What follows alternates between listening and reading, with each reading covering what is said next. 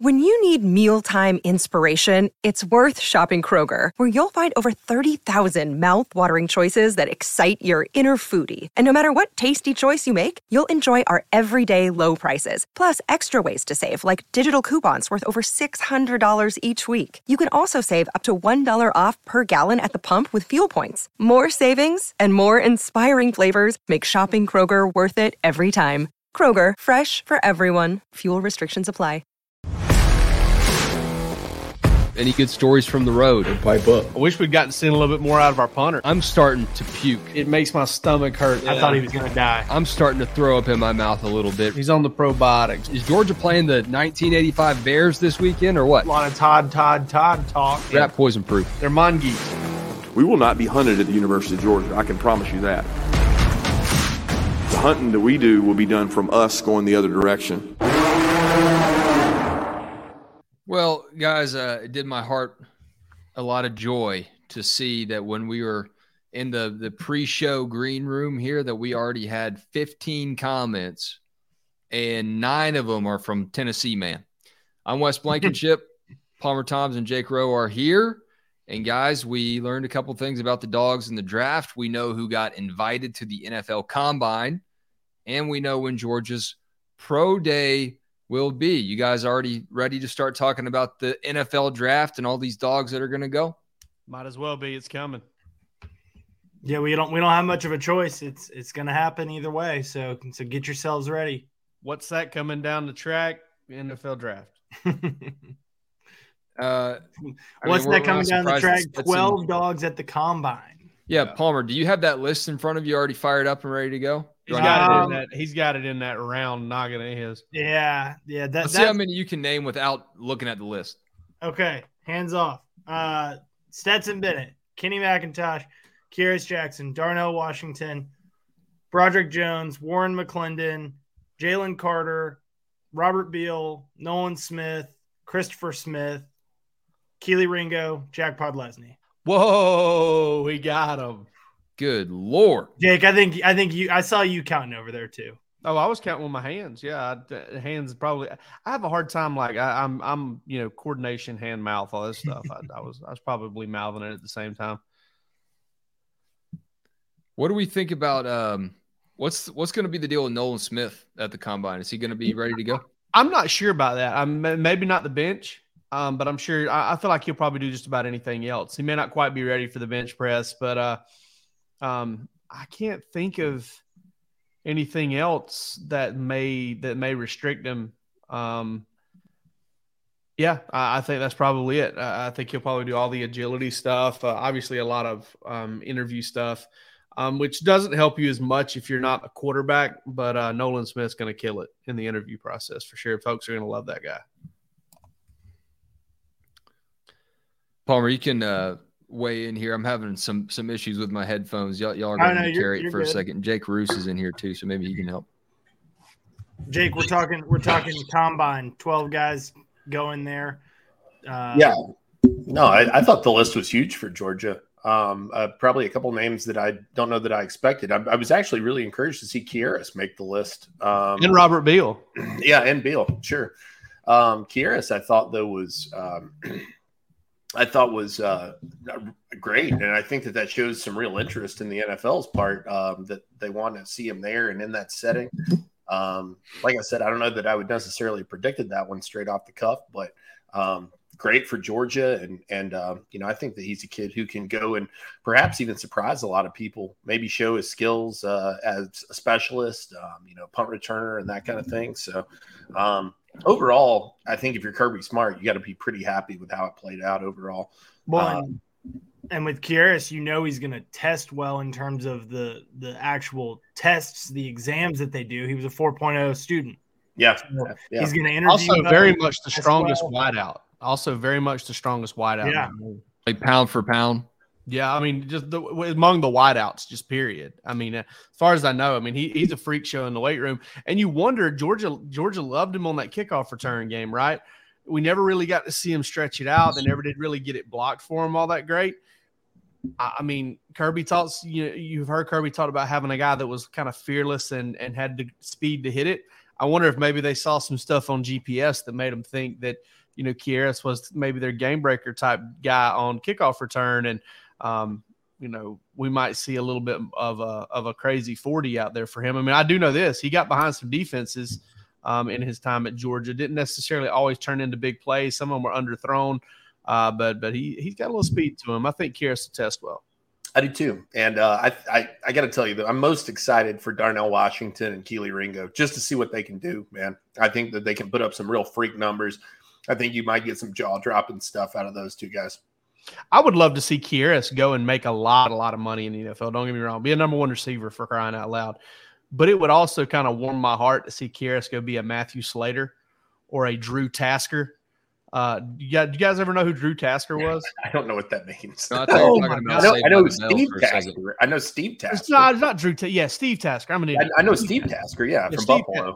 Just one of those ace special teamers, like 25 tackles a year. All of them were on punt coverage. Matthew Slater, who played for the Patriots, is another guy that was kind of just a perennial Pro Bowl guy. All he did was play special teams, and it wasn't necessarily returning stuff. God, there was another guy for the Patriots like that a couple of years ago. Pat Bethel, maybe. I don't know. Dominic Osgood, you remember him for the Chargers? He was absolutely, yeah. Kareem Osgood, man. I'm bad with first names. I think it's Kareem, but no, for sure. And listen, I think that it, like I said, I think it's exciting for Georgia to put that number of guys into the combine. And I'll tell you this: they're going to. I think Kearis could really, like you said, surprise some people. I think what's really going to come across really well with him, and this goes back to Chad Campbell and Peach County, man. Those Peach County dudes are different. They're built different, man. They're tough cats down there. And that guy was running a very, very tight ship at Peach County. Is he still the coach down there? He's not. He stepped down and is now coaching somewhere in Perry, one of the private schools in Perry. Somebody else pretty highly thought of got the job. The name escapes me right now, but Campbell just recently stepped down from that program. How about Peach County having the 8 p.m. kickoffs? Did y'all ever cover any games down there? I'm sure you did, but it's just different down there, man. I never covered. The only Peach County game I ever covered was Peach County playing Jackson, and it was Michael Carter versus Tyreek McGee in that game. And boy, that was kind of out in the middle of nowhere. Marquise Westbrook, by the way, stepping up to take the Peach County job. Coach Campbell, dude, you want to talk about a program? That's how they do it down there. Can we go back to the GPS? I know that gets thrown around a lot, but Roe or Roos or Palmer, take us inside what you know about what Kirby's looking at, because that element of the program is something that I don't know if it happened while he was there, that technology became available, or if he brought it with him and Coach Richt wasn't using it as much. But we hear a lot more about it now with Smart at the helm. What are they looking at? How does it work? Kirby ramped it up for sure. They were using it before that, but Kirby has definitely ramped it up. I think it's also become a little bit more affordable. There some competition kind of entered the market there. Well, Kirby and those guys are tracking kind of how much distance, how the distance and the speeds, right? So, they try to find trends and they kind of run data, I think, through different analytic software type stuff to kind of sort out, well, after a kid runs, 2.8 miles total in a practice, throughout the whole thing, his likelihood of sustaining an injury goes up, or they'll monitor the whole team, and if the whole team kind of goes down a certain amount over the course of preseason camp, maybe they give them a light day or a recovery day inside in a shorter practice. That's what they're looking at. And then obviously I don't know. Kirby has said they don't share them with pro scouts. I've heard they do. I don't really care. But those pro scouts really value the readings if they can get a hold to them, because the 40 is kind of a measurement. It's never going to stop doing it because of what it means, I think, to the combine and to the NFL, to the sport. It's an event in and of itself. But the 40 is like, hey, how fast can you start? And you've got guys who just train it nonstop, right? And that's just not a true measure of speed. What is a true measure of speed is what are your top end speeds for practice for games? How fast did you go with those shoulder pads on, with a ball in your hand? All of those sorts of things. And the pros love seeing what you can get up to as far as top end speed goes. And if I'm not mistaken, you can kind of use it like a pitch count sort of thing, right? I mean, you can like a guy who's going through the recovery process, you can say, all right, he's hit a maximum for a day or something like that. They don't wear them in games, do they? Are they allowed to wear them in games? I've always thought they do. I mean, I know in the NFL they do. I don't know. I mean, I've heard Kirby make comments before about games when he was talking about this GPS stuff and just like context clues. It sounded like he was getting data from them in the game, but all I know is there used to be like a little box that went into something, and then it became the little sports bra looking thing. Before long, man, it's gonna be like a Band-Aid. Like you just pull something off of a sticky tab and stick it on a dude. Maybe. We're gonna be able to plug into the back of your head and download all the data when it's done. Like the Matrix. Wes said a suppository. Might slow you down a little bit. However they measure it, you're going to have to raise the athletic trainer salaries if they're going with the spot. Like the guy who they're going to draw straws for the O-line that week. Hey, instead of Chris Jones and his combine experience, he'll say, "Oh man, my GPS came out." Whatever they're using to measure them, they're running fast, they're hitting hard, and they're going to have a lot of guys watching them at Georgia's Pro Day, which we just learned is March 16th. Is that correct? 15th. Should have had that pulled up. It's the Wednesday. It's the 15th. It's the Wednesday March 15th. after it's the Wednesday right after they start spring practice. Anytime they can control it, that's when it's going to be. I like that, Palmer. It's the Wednesday. It's that Wednesday. It's that Wednesday. The Wednesday. Wednesday. Now, Georgia is always going to have it. You can set your clock by when spring practice is going to start or when Pro Day is going to start, whichever one you find out first. Because if you find out Pro Day first, spring practice is starting the day before. And if you know spring practice first, then Pro Day starting the next day. And really, I mean, at least every year I've been on this beat, they have started spring practice the Tuesday after UGA spring break gets back.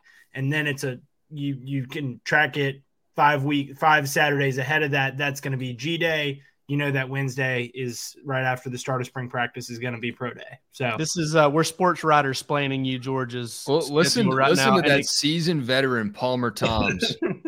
All these years I've been on this beat. All 5 of them. That's a lie. It wasn't that way every year. 2020 was an exception. That's for sure. Okay.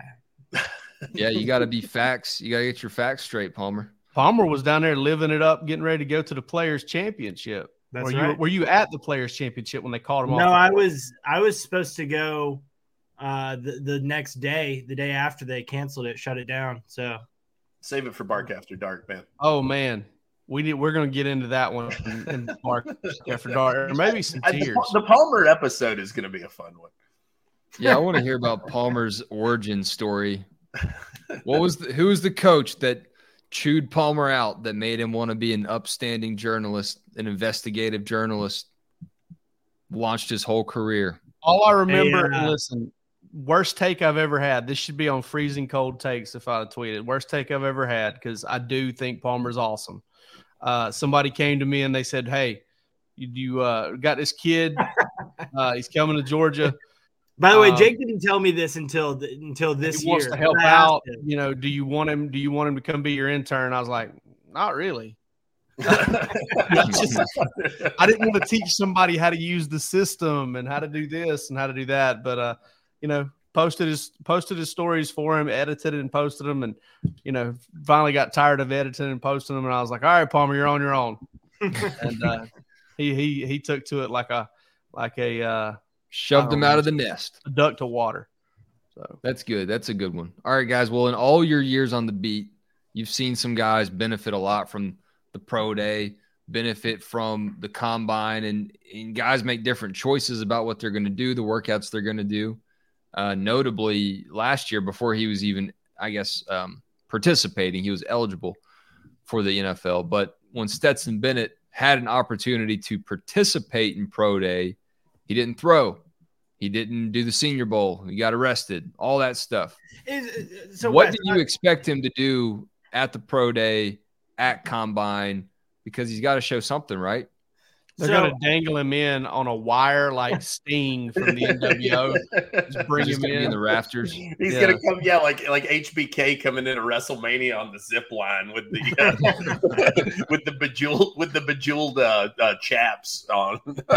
Palmer's probably got something everybody wants to listen to here. No. So if I remember that correctly, I don't remember him having a say in whether he was going to throw or not. I remember Carson Beck threw. Carson Beck threw, but it's because George Pickens needed somebody to throw to him, and George asked Carson, is what I remember George telling us. Wow, so we've got another chapter in the Stetson Bennett bulletin board material montage for his film. Yeah. George Pickens walks up to Carson Beck. Stetson Bennett's just standing there shining his cleats. This guy's Carson, ass, can I my talk dude. to you for a second? No, but so I saw this on 3 from our desk. According to a report from Sports Business Journal, Bennett has signed with reps from Chris Cabot, the firm's CEO, Chris Cabot. Steinberg. Yes, Steinberg Sports. And according to Cabot, Bennett will participate and throw at the NFL Combine. Are we breaking news here? Is this breaking news? No. That's that was an article from our Andrew Graham of the On 3 desk from 6 hours ago. Okay. Well, it's breaking as far as I know because the entire internet's been shut down today. So yeah, that's true. That's been tough. No, and this is where this is where the acceleration of putting everything behind Stetson comes into play, because that Pro Day and that the NFL Combine are going to be right there together, and you're hoping that Stetson kind of gets everything lined up, and gets where he needs to go, gets everything kind of meshing in his head, simpatico, all that stuff, and then with that little 2-week stretch, puts all of it behind him and kind of starts trending towards the draft, and maybe finds himself possibly being selected on the second day. But there's so much time between what he went through, or what he, the decisions he made to not participate in Senior Bowl, whatever. And the more I think about it, the more I agree with Jim Nagy on that. I mean, I just, for a quarterback, you're not risking a ton of injury. Maybe he should have went there. Maybe he would have, kind of avoided some other things. But ultimately it happened early enough. It's like losing a college football game week 1. You can get back in it. And I think Stetson will. Yeah, I think you will too. I think that's a great comparison, losing a football game in week 1. I mean, out of sight, out of mind. I think the angle that it's going to crush him in the draft is way overblown. I think Nagy was right about what Stetson missed out on, but trying to draw too much from it just looks a little bit silly, especially when this whole process does last so long. I will say something that was notable to me with Stetson signing was looking at the other clients that are represented by this agency. You look at the quarterback list, it's Taylor Heineke, it's Spencer Rattler, it's Tua Tagovailoa, it's Patrick Mahomes. So there's a wide gap there in the talent represented, and it's just interesting to me. You think that maybe there's a caliber of athlete. Stetson's just going to be a backup guy, and he'll probably have some lower tier agent. But no, there's Patrick Mahomes. So make of that what you will. Stetson's getting some respect in the agency world.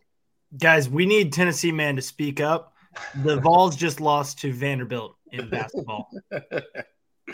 Why is everyone say what to me? Tennessee man, who do you think you are? I am. Listen, it's interesting, Jake, you say that about the first losing a game week one. To some degree, isn't this like fitting? Maybe. I'm not saying that like anybody wants anybody to get in trouble, legal trouble, etc. But Stetson Bennett running into some adversity ahead of a big moment like this, right? That's kind of been the Stetson story all along. He's overcome this stuff time and time again. And I'm not saying he needed a fire lit under his ass, but it probably can't hurt. And he's a guy who's responded to stuff like this time and time again throughout his career. I don't know. I mean, obviously it's a blemish on your record, sure. But does it refocus him and get him, kind of in the mindset that he needs to be where, he's not going out and he's not, taking care of business all as it relates to on the field. And, I think what I'm going to be most interested about is to hear the reactions from interviews that Stetson Bennett gives, to executives. I think that, does the swagger of Stetson Bennett come through this, almost villainous person that people have like thought of him as since he left? Is that the person that comes through, or do you get the kid who, a lot of people knew back in the day? And, I think he's got a fine line to toe, I guess, in that regard. And I'll be interested to see what the reactions are to how Stetson interviews for the NFL. Because I think he'll do a really fine job. And I think he'll come off at very worst authentic. Another day is here and you're ready for it. What to wear? Check. Breakfast, lunch, and dinner? Check. Planning for what's next and how to save for it? That's where Bank of America can help. For your financial to-dos, Bank of America has experts ready to help get you closer to your goals. Get started at one of our local financial centers or 24/7 in our mobile banking app. Find a location near you at bankofamerica.com/talktous. What would you like the power to do? Mobile banking requires downloading the app and is only available for select devices. Message and data rates may apply. Bank of America N.A., member FDIC. Listen, man, Stetson's a little long in the tooth. I'm more worried about Stetson like next couple of years, man. You're not going to be able to be out till 5 or 6 o'clock in the morning. You're going to blink your eyes. Next thing you know, that's going to ruin a week for you. That's going to ruin, you're just going to take you 4 or 5 days to come back from that. You too, Palmer. Listen up. Yeah. Yeah, really. I mean, it's like that Dave Attell joke, man, about working in a fast food restaurant. 10 years can fly by quick. No question. Yep. One day you're drinking Jaeger for breakfast. The next you smell tequila and you need a couple Advil. That's right. No doubt. Breaking Tea. I don't really have a segue there. Breaking Tea. They've got Stetson Bennett merch. Oh, there is? We got to get Palmer to do that read again. Breaking Tea. You want it? All right, Palmer, give us your Breaking Tea. You need it. No. I don't have it in me tonight. He just said, Palmer goes, all right, let me get my West on. You want it? You need it. Breaking Tea. You want it? You need it. You need a Georgia shirt. You need a new T-shirt.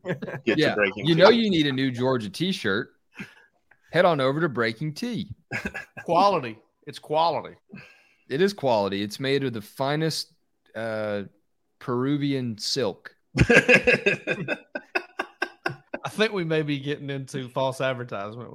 Now we're getting sued for libel again. No, actually, it's super soft, durable tees and hoodies, designed and printed in the USA. Probably made out of cotton. There you go. I mean, Jake, you've got them in your house. Tell us. I've said it over and over again. Very quality. Very quality. It's quality stuff. Carolyn Toms has a couple of them. She's a fan of the North Carolina merch that they've got. Oh, they got also UNC a fan of stuff? posting on Dawgs HQ. We've got some wrestling fans in our comments. I swear to God. Y'all take that to Bark After Dark, okay? Take some notes on what you want to talk about. Take it to Bark After Dark, BAD. We can do a wrestling episode one day. I promise you, we can do a Bark After Dark on wrestling. Oh yeah, no doubt. Y'all can have like a special. We got to get Goldberg going. We could probably spend a month on wrestling if we needed to. I could go through a few eras. The show looked nice the other night, guys. Roos, I realized you were in a different spot though. Yes, noticed that. Good call. Yeah, very observant of you, Wesley. I was at my girlfriend's house. The microwave was not there. I was at my girlfriend's house, so I really appreciated Jake Rowe asking me if I was ever going to get married. That was nice. That was a good one. We need to get somebody in the comments to name themselves Jake Roos's microwave. My favorite comment probably ever on this show was the guy who said, "Only damn good dogs have white over the stove microwaves." Bark After Dark every Monday at 9 p.m. All right, guys.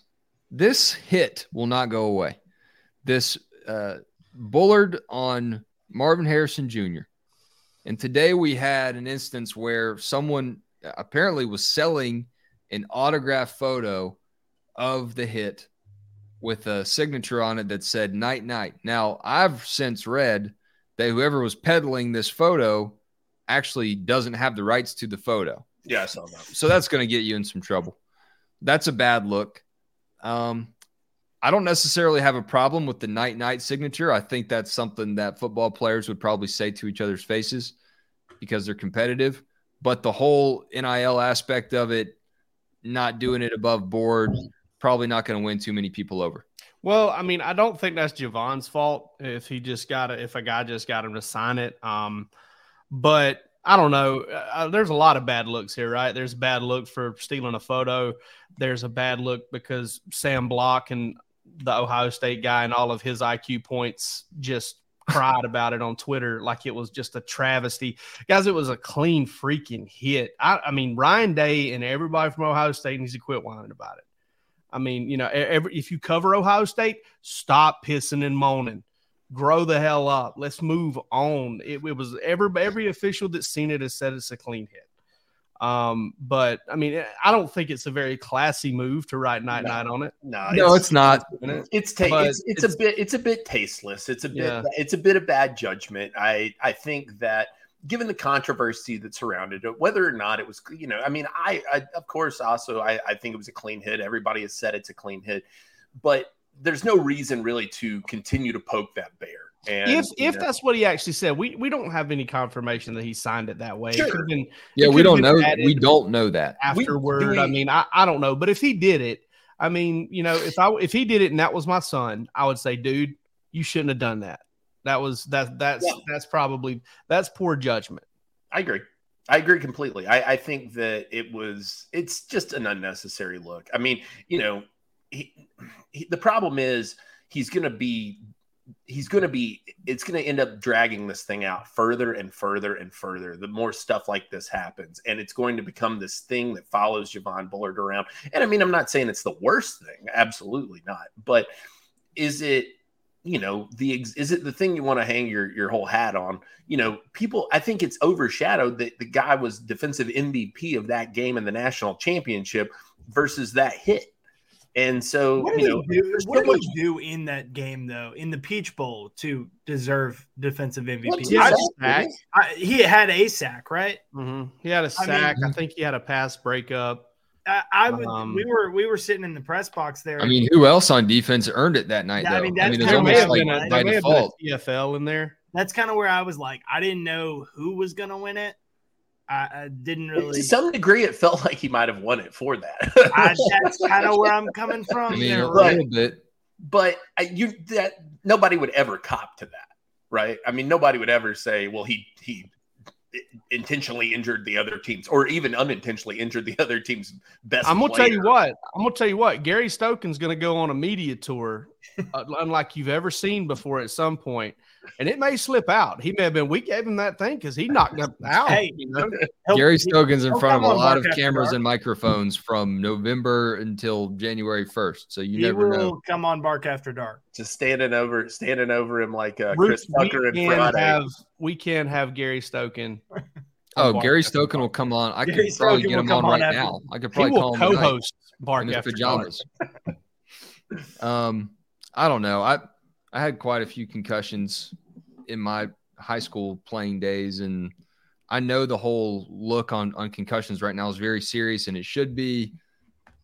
We don't know if Bullard signed it that way, though, and we don't know if he signed it knowing that it was going to be sold. I mean, there's so many what-ifs on that just suck. It seemed like Harrison Jr. took it well, though, from his tweet. I mean, of course he's going to acknowledge it, but he said, "Night, night, ha, bet." Like, I don't know. I don't know how upset he is about it. Marvin Harrison Jr. is probably going to make more money than Javon Bullard. Ultimately, Javon Bullard's a fine football player, but Marvin Harrison Jr. could be a top 15 pick this year. And he's a premium position guy now, and Javon Bullard's kind of a tweener, may play safety, he's not going to play nickel in the NFL.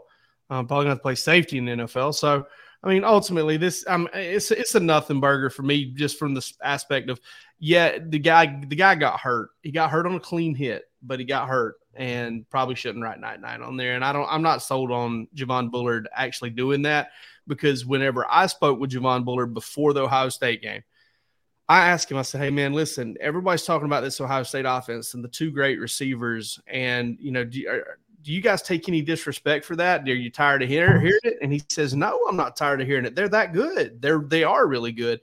So it seemed like there was some class and respect on the front end. I'd be surprised if there wasn't on the back end. But if it was, it's not the end of the world. You're not going to suspend him, but Javon can do better. I'm just trying to make you talk about this for as long as I can. I bet. I'll tell you this. I'll tell you who I guarantee you was not happy about it was Kirby Smart. Do you guys know what a Kubaton is? Kubaton. That was that fighting tournament in Bloodsport. No, a Kubaton is that thing that Danny McBride has in Righteous Gemstones, where he's like, he gives them all to him and it's like, here's our weapon. And, it's one of those things that people put on their keychains. Like, I'd put one of those in the neck of like a Tamagotchi. To me and started talking about this. I'm so tired of talking about this hit. Yeah, it won't go away though. And I guess I take a lot of what we talk about from seeing people talk on Twitter. And it's like I said last time we met, these online rivalries between Georgia fans and other schools, like this Ohio State Georgia thing, is still very much happening. Like it has not ended, and I'm somewhat fascinated by it. Yeah, I think we're just kind of getting to a point here. Ohio State's a little bitter. The national championship tally since Justin Fields left Georgia from Ohio State for Ohio State is two for Georgia, none for Ohio State. And I think they're just a little sour about that. Yeah, probably so. Gave them a quarterback and they couldn't win a title. Here is one thing I saw on the internet today that I do like. That's badass. That's sick work. Yeah. Steve Butcher, somebody, like, I'm getting on the horn if I need a tattoo. I'm calling Steve Butcher wherever you are. That's outrageous. I'm gonna get that detail right there. I'm gonna get him to tattoo my face on my face. Get your eyes on your eyelids so you can sleep through things. Sleep in the Zoom meeting. I DM'd this guy Austin Cooper, and I was gonna try to get him on the night so he could show it to us and talk about it. He might still come on Sunday. We'll see. If not, I might kick him to the Bark After Dark ranks. We'll see about that. Bring him on. But I DM'd him. I said, what does it feel like? Does it still hurt? And he said, it doesn't hurt that bad. And he also told me that it took 18 hours over 2 days in California to get it done. I'm going to guess if you're getting a tattoo like that, he's got more than just one. This isn't his first tattoo. Yeah. Butcher, I read his website. He tattoos in a style that's called hyper-realism. Yeah, well, he nailed it. I mean, it looks like a screen printed like cake from Publix. Like it is. Yeah, you don't need a legend to figure out what hyper-realism is. You don't need a dictionary. Yeah, that's hyper-realistic. It's pretty self-explanatory. It's hyper, dude. It is a hype tattoo. It's probably the greatest Georgia tattoo I've ever seen personally. Now, I don't know that I'm not one for getting things like that. I mean, I don't have any tattoos. I guess I should. Does anybody here? I'm curious. Yeah. Between the four of us, do we have one tattoo? I'm not tatted up. I talked about getting one last year when the Braves, Georgia, and my high school all won championships. That I was trying to figure out how to incorporate all three, but now that there's been a back-to-back, I don't. What if there's a three-peat on top of my original Trinity? I don't know. So I'm still thinking about that, but that was the closest I ever came to getting one. Palmer, you're awfully quiet over there. Palmer's got his family insignia tattooed on. Palmer has one on his scalp. No tattoos here. They brand you at Montgomery Bell. Like Yellowstone. Part of the initiation. But that made me wonder, what do y'all think is the most tattoo-worthy Georgia moment in like Georgia history that could be encapsulated the easiest on a tattoo, other than what we just saw with Keely Ringo's pick six there? Any damn one you want from Mr. Butcher there, because he can. I mean, he's up to the task.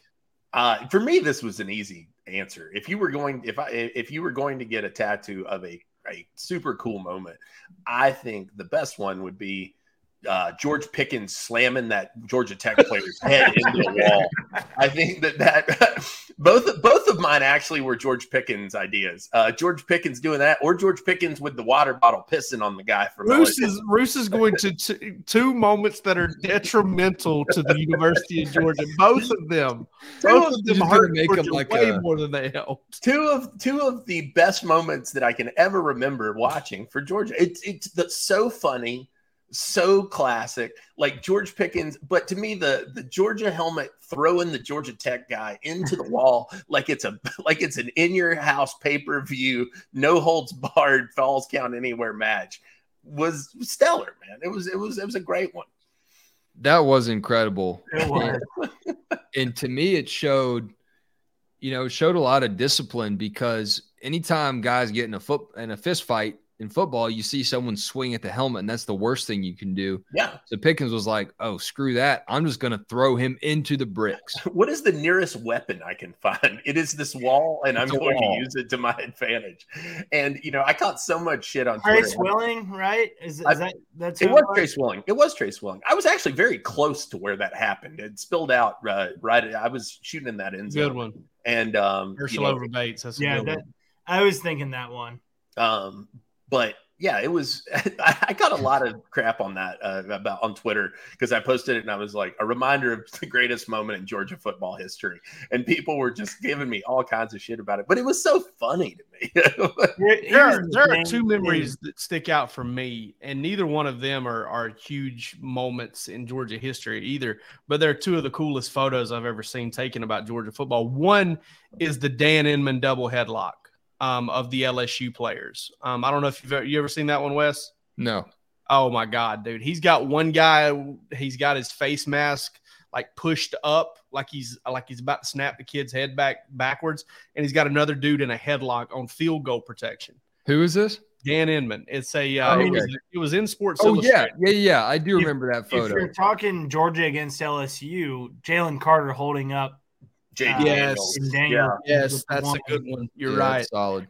My other one was Boss Bailey. Any one of those 2002 field goal blocks that he got up there. You can see his feet over the helmets almost of the players.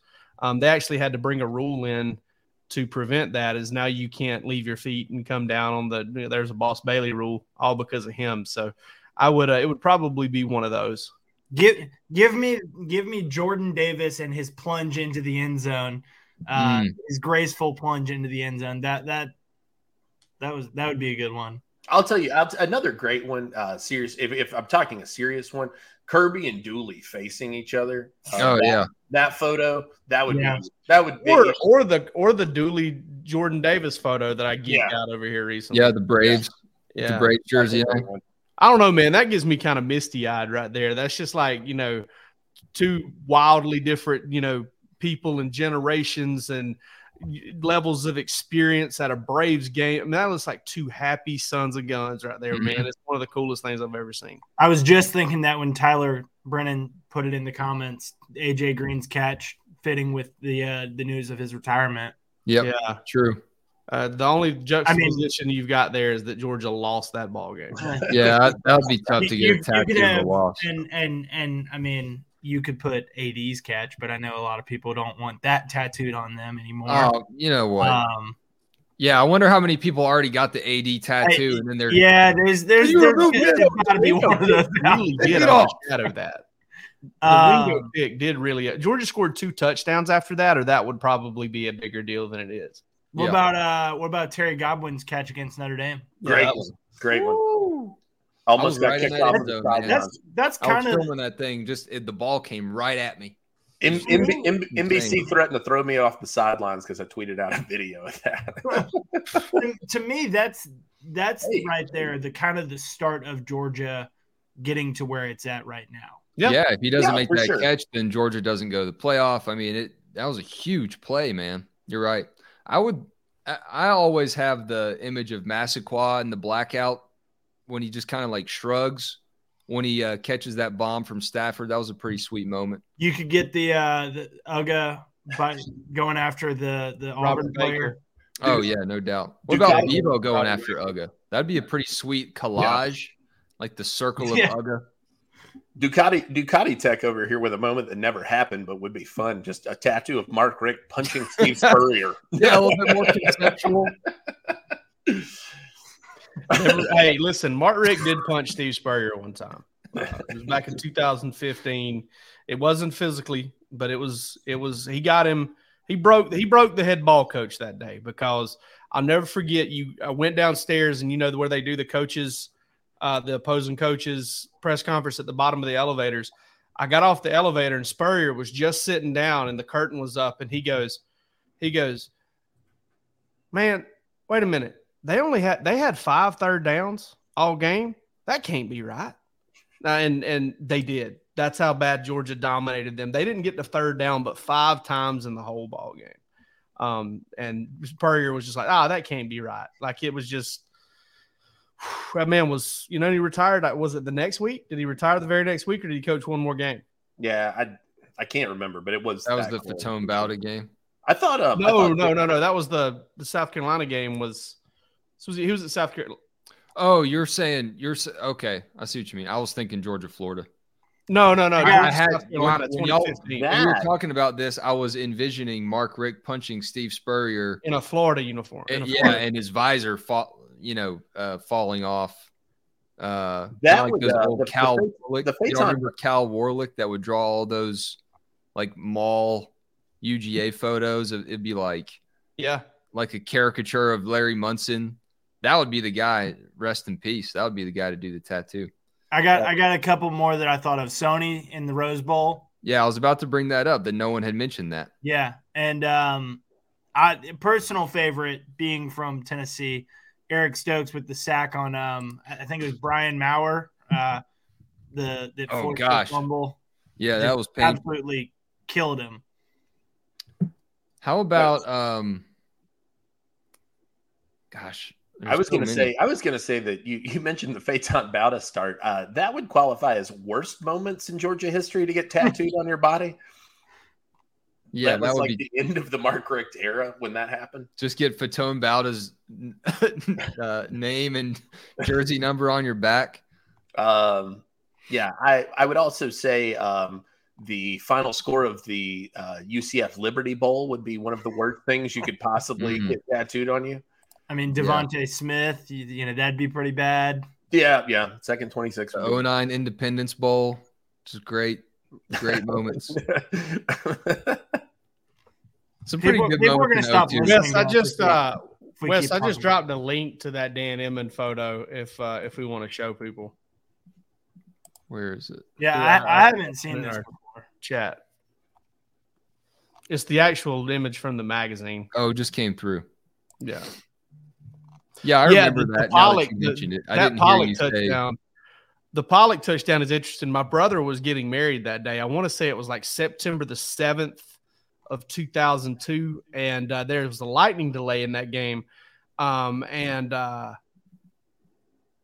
Basically, like, we thought we were going to be in and out of the service and, missed like the first 5-10 minutes of the game or whatever. But the service was a lot longer than we thought it was going to be. And we missed – I was actually in the wedding, obviously. And we missed most of that one, most of the first half of that game, including the Pollock thing. So, but, yeah, Dan Emmons kind of having his way with some LSU Tigers. In that O2 had some good moments, man. You got Pollock. You got the Michael Johnson catch, just the SEC championship. Some really good moments that have now been overshadowed by even better ones in Georgia. Yeah, and I mean, the biggest one that nobody talks about anymore is the 52-7. I believe, what was it, 52-7 over Georgia Tech that year? Yeah, it was. JT Wall had a screen. Yeah. His neck roll. Yeah. Neck pad was rumbling into the end zone. That's there were a couple of years later, maybe it was the next year, Georgia Tech came in and played baseball at Foley Field, and they delayed first pitch. They're supposed to be 6 o'clock, and they started the game time of first pitch 6:08, and the reason they say that because 52-7, it was 52-7 until 7. So. It's pretty good, pretty clever. With the Lucky Land Slots, you can get lucky just about anywhere. This is your captain speaking. We've got clear runway and the weather's fine, but we're just going to circle up here a while and get lucky. No, nothing like that. It's just these cash prizes add up quick. So I suggest you sit back, keep your tray table upright, and start getting lucky. Play for free at LuckyLandSlots.com. Are you feeling lucky? No purchase necessary. Void where prohibited by law. 18+ terms and conditions apply. See website for details. It's a Chopping Wood Wednesday, guys. Palmer, I want to start with you because I know what your topic is already, and I think some pretty interesting things came of it. Yeah, so I am chopping wood about yesterday's Georgia Athletics Association Board of Directors meeting. Attended that. It's some interesting conversation. I actually, and this may surprise Jake, and he's probably going to be glad to hear this. I do enjoy going to those because I enjoy hearing about you can see Jake in the bottom part of my screen here giving a little fist pump. I do enjoy hearing about, the updates within the athletic program. Maybe after I go to more than 3 or 4, it'll wear upon me. But yesterday's meeting, Josh Brooks shared updates. The whole board shared updates. Georgia finished with the highest GPA for a fall semester in terms of overall athletics, 3.22 there. Fundraising, they had a record-setting fundraising year. The Athletic Association did last year, and they are currently on track to beat that again this year for 2022-23. Print money. Yeah. And then the biggest news to me is always the facility stuff when there is facility stuff. Foley Field undergoing some renovations. That's already been known. There were some photos that were shown of that, though, some initial design stuff. And Stegman Coliseum, home of the Hoop Hounds, for men's basketball starting next season, is going to have some seating arrangement changes. They're going to add a section onto the student section, putting them past half court behind the TV announcers on the sideline. They're going to be closer to the court, all with the goal in mind of creating a better home court atmosphere and advantage and experience for everyone, fans, students, student athletes. They're flipping where the benches are. Georgia's opponents will now, what that does is it creates the Georgia opponent shooting into the student section in the second half. Georgia, Mike White was very involved in all this, wrote a little bit about that. You can go check out what he had to say after last night's game about the changes, what Josh Brooks had to say. But in my mind, very important changes that are being made to take the basketball program and Stegman Coliseum in the right direction. Yeah, the Foley Field mock-ups look awesome. Yeah, they really do. I can share those with you if you want to share them on here, Wes. Yeah, I've heard that they've already done a lot of work at Sanford, too, expanding the concourses, opening those up. So you'll start to see some of those differences. I'm not sure, Palmer. Did they mention that? Or do we get another year in the press box at the 50? Or are they moving us to the corner? One more year. Good times. Enjoy it while you can before it's Auburn. And it's going to be limited seating for G-Day this year. South stands are going to be closed because of the renovations, similar to what it was for the championship celebration. Wes, I just sent you a rendition of the Foley Field plus the new Stegman seating Firing it up now. Am I wrong in thinking that Stegman could be really like cool if they treated it right? I mean, I think Stegman's pretty cool as it is. It's just it's not all that big. I mean, listen, if you've ever driven by Rupp Arena, I've done it one time. Palmer was in the car with me. I've never seen anything like that on a college campus. I mean, it literally looks like you're driving through downtown LA. It's Rupp live. So you're not ever going to have anything like that. But Stegman is fine. Delta Club. Yeah. So that's going to be right down the left field line, like you can see there. They'll have indoor pitching facilities, hitting facilities. It looks like some new concessions, and it's going to create a new entrance on that street. Blanking on what the name of that street is, but what are these people I can't remember the name of it either. It's not Carlton Street. No, Carlton runs in front of Stegman. Is it Smith Street? Maybe. Who knows? that street. That Wednesday. Palmer, fire up a Google map for us. I'm doing it. That street, that Wednesday. I bet Claude Felton knows what the name of that street is. I guarantee you he does. So, and Josh has said this, it doesn't change much about the actual Foley experience for the fans, but what it does is it's a student athlete focused renovation to try and make Georgia more competitive with the rest of the SEC, where, Mississippi State has poured in millions and millions and millions already. Georgia has not done that in terms of the actual the amenities for the student athletes. That is Rutherford. Rutherford. Yeah. I found Palmer, guys. That might actually be me. That's kind of where my seat has been in the past. One of 6 people in the press box. The nose is a little long. I mean, your best bet is to assume that that's Anthony Dasher. It's Palm Dash. Oh, it's definitely Dasher. Yeah, and Antonio Anthony Dasher covered a lot of Georgia baseball games. Loves Georgia baseball. He does. He just loves baseball, man. That's one thing I love about Dash is that man is a baseball purist. He plays in a fantasy league that is like American League only, draft in person. Listen, I knew of Dash to take one day off when Georgia was actually participating, and it was for his fantasy baseball draft. He would, if Georgia football was going on, he was on, man. But if the fantasy baseball draft was on, that was the one day he ever spring practice. One Good day dude, during man. spring Salt practice. of the earth. Love that guy. He is a great guy. He is great. I'll chop wood about something I wrote about today. I saw the returning production list from Bill Connolly at ESPN's been going around, and I've seen some Mizzou fans, some Kentucky fans, Tennessee fans feel confident based on that ranking because they finished higher than Georgia in the returning production metric. And I added those things up. It's a premium piece over at dawgshq.com. Great news if you're a subscriber. Great opportunity to try out our promo deal if you aren't. But if you take Tennessee out, every team that finished ahead of Georgia in the SEC anyway, in the returning production metric, if you add up all those wins and losses, that team is below 500. So it doesn't really tell you everything you think it does. Just because you have a lot of production coming back, like A&M has the most, it doesn't mean you're good.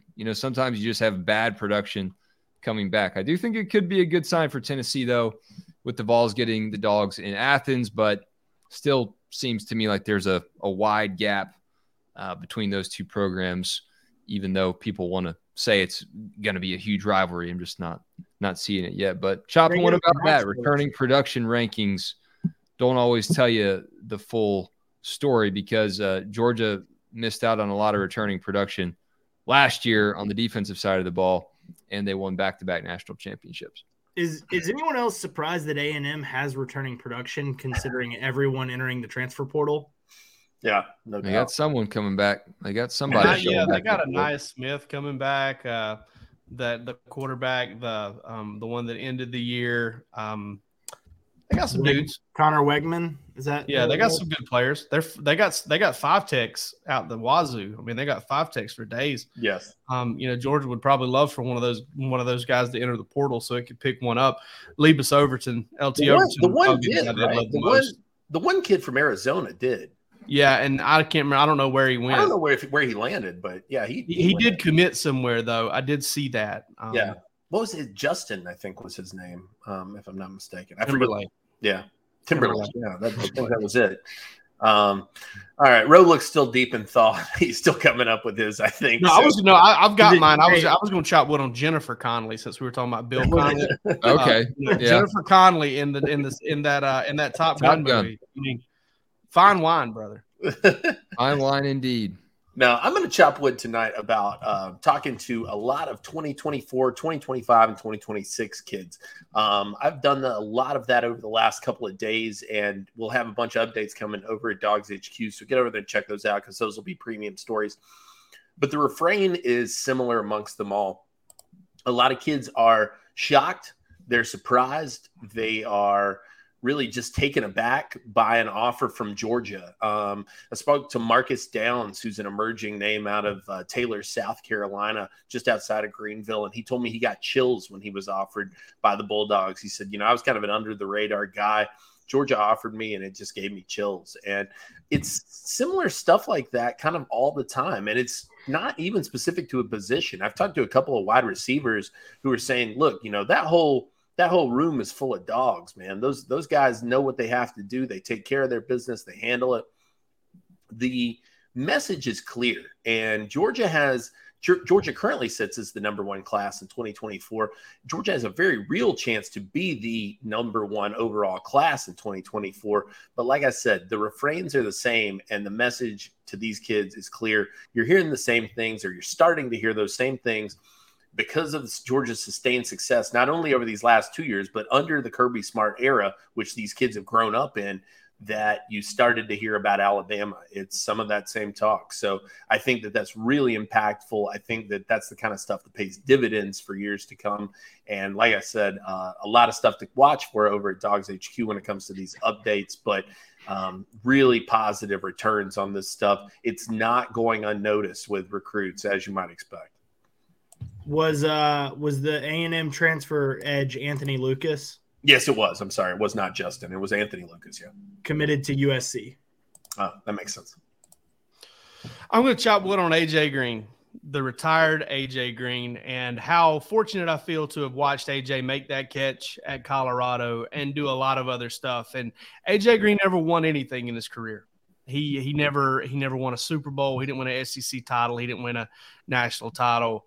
But I'm here to tell you that as somebody who has talked to a lot of people that know A.J. Green, it doesn't work out the way you think it does sometimes, where only champions win championships, because A.J. Green is one. He has given back so much to the University of Georgia. His highlights are everywhere because he was that special. He got robbed of 4 games in his final season at Georgia for something that is as widespread as, spending $1 is these days. He was a special player. He was one of the greatest, most talented football players in Georgia history. An injury here, a 4-game suspension there, changed everything. He would have been a 2-time 1,000-yard receiver. A lot of folks don't remember that it was A.J. Green getting dinged up before the We Run This State game that allowed the We Run This State game to take place, because Georgia did not want to throw the football a whole lot because they didn't have him. He played for 3 different quarterbacks at Georgia and was drafted number 4 overall. Georgia's highest ever drafted wide receiver in the NFL draft. And, we can blame it on Andy Dalton. We can blame it on playing for Cincinnati. Do whatever you want. I don't really care. It doesn't matter. He was one of the best wide receivers in the NFL. Body gave way for him there too, for whatever reason. But A.J. Green is a special, special person, special individual. And one of the best recruiting stories to ever be told was the time when A.J. Green was firmly committed to Georgia, recruited by John Fabris. And he heard Steve Spurrier, South Carolina Gamecocks head coach, was coming to Summerville High School. A.J. Green played hooky and laid home sick, so he didn't have to talk to the old ball coach. I'm not 100% that's true. I'll do like Tommy Lee Jones. Real to me, damn it. I'll do it like Tommy Lee Jones in No Country for Old Men when she called and said there was that story you told me true. He goes, well, it's true that it was a story, and that's what I'll say about that. But AJ Green, awesome, damn good dog, great career, and probably pretty sure you're not seeing his face anymore. You're not done seeing his face around the Georgia program. At least as it pertains to having an impact. He's still going to give, and he's still going to be around, and I'm sure Georgia's going to embrace him as much as they possibly can. Yeah. I said on the board the other day, we were talking about him.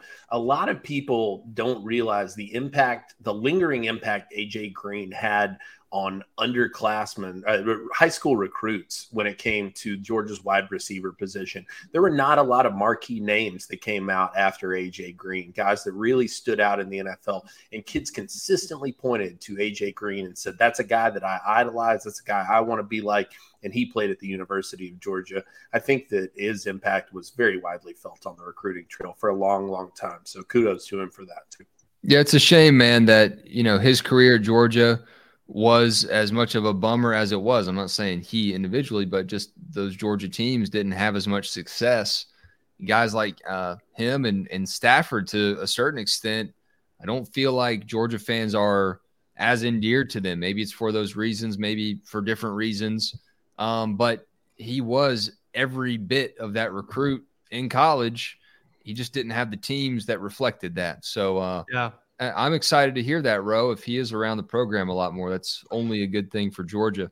Andy Stowe, I do want to bring this up. If you haven't seen the high school catch that he's referring to from AJ Green, don't go to bed at night without seeing it. You got a smartphone. You can lay there and, next to your wife or your husband or whoever you're with tonight, mistress, mister, I don't care, and just look it up. Just if you're from Alabama, your sister. Wake up your kid. Right now and go show him the video. I haven't seen it. Just look it up. It's easy. If you're with your mistress, I'm going to tell you, maybe put the phone down. Your kids might be trying to FaceTime you. So just looking up, we don't endorse that high school catch. It'll come up. Yeah, a one-handed catch, 34-second clip. Ro, when you were talking about the fact that he didn't win much at Georgia, he didn't win a championship, he never won anything. My brother, it reminded me of my brother's rec league football career. I believe he played. Goodness. I believe he played 2 seasons. Armadillo. It was an armadillo. He never won a single game. Oh. He never won a game and just hung up the cleats after that. Yeah. Everybody needs to experience the sweet taste of victory. I would dare say that anybody who was around for the AJ Green era at Georgia who played fantasy football had him on their fantasy football team at least once over the course of his career. No doubt. I just found the video here. Let's see. Certainly did. I remember someone said that this was their first recruiting memory, and this is like nostalgia for me, man. I remember watching this. Oh. On repeat. Aaron Self now at Somerville, by the way, Drew. Oh, how about that? Yeah. Yeah, y'all go watch this. We'll end the show on that note. AJ Green, DGD. Y'all have DGDs in the comments. Hit like and subscribe if you don't already. Thanks for watching the Georgia Show. And head on over to dogshq.com. Give that premium membership a spin. A lot more going on over there this week and as we lead up to the NFL draft. We'll catch you next time we do this. See ya. I'm Victoria Cash. Thanks for calling the Lucky Land Hotline. If you feel like you do the same thing every day, press 1. If you're ready to have some serious fun for the chance to redeem some serious prizes, press 2. We heard you loud and clear. So go to LuckyLandSlots.com right now and play over 100 social casino-style games for free. Get lucky today at LuckyLandSlots.com. Available to players in the U.S., excluding Washington and Michigan. No purchase necessary. VGW Group. Void where prohibited by law. 18+. Terms and conditions apply.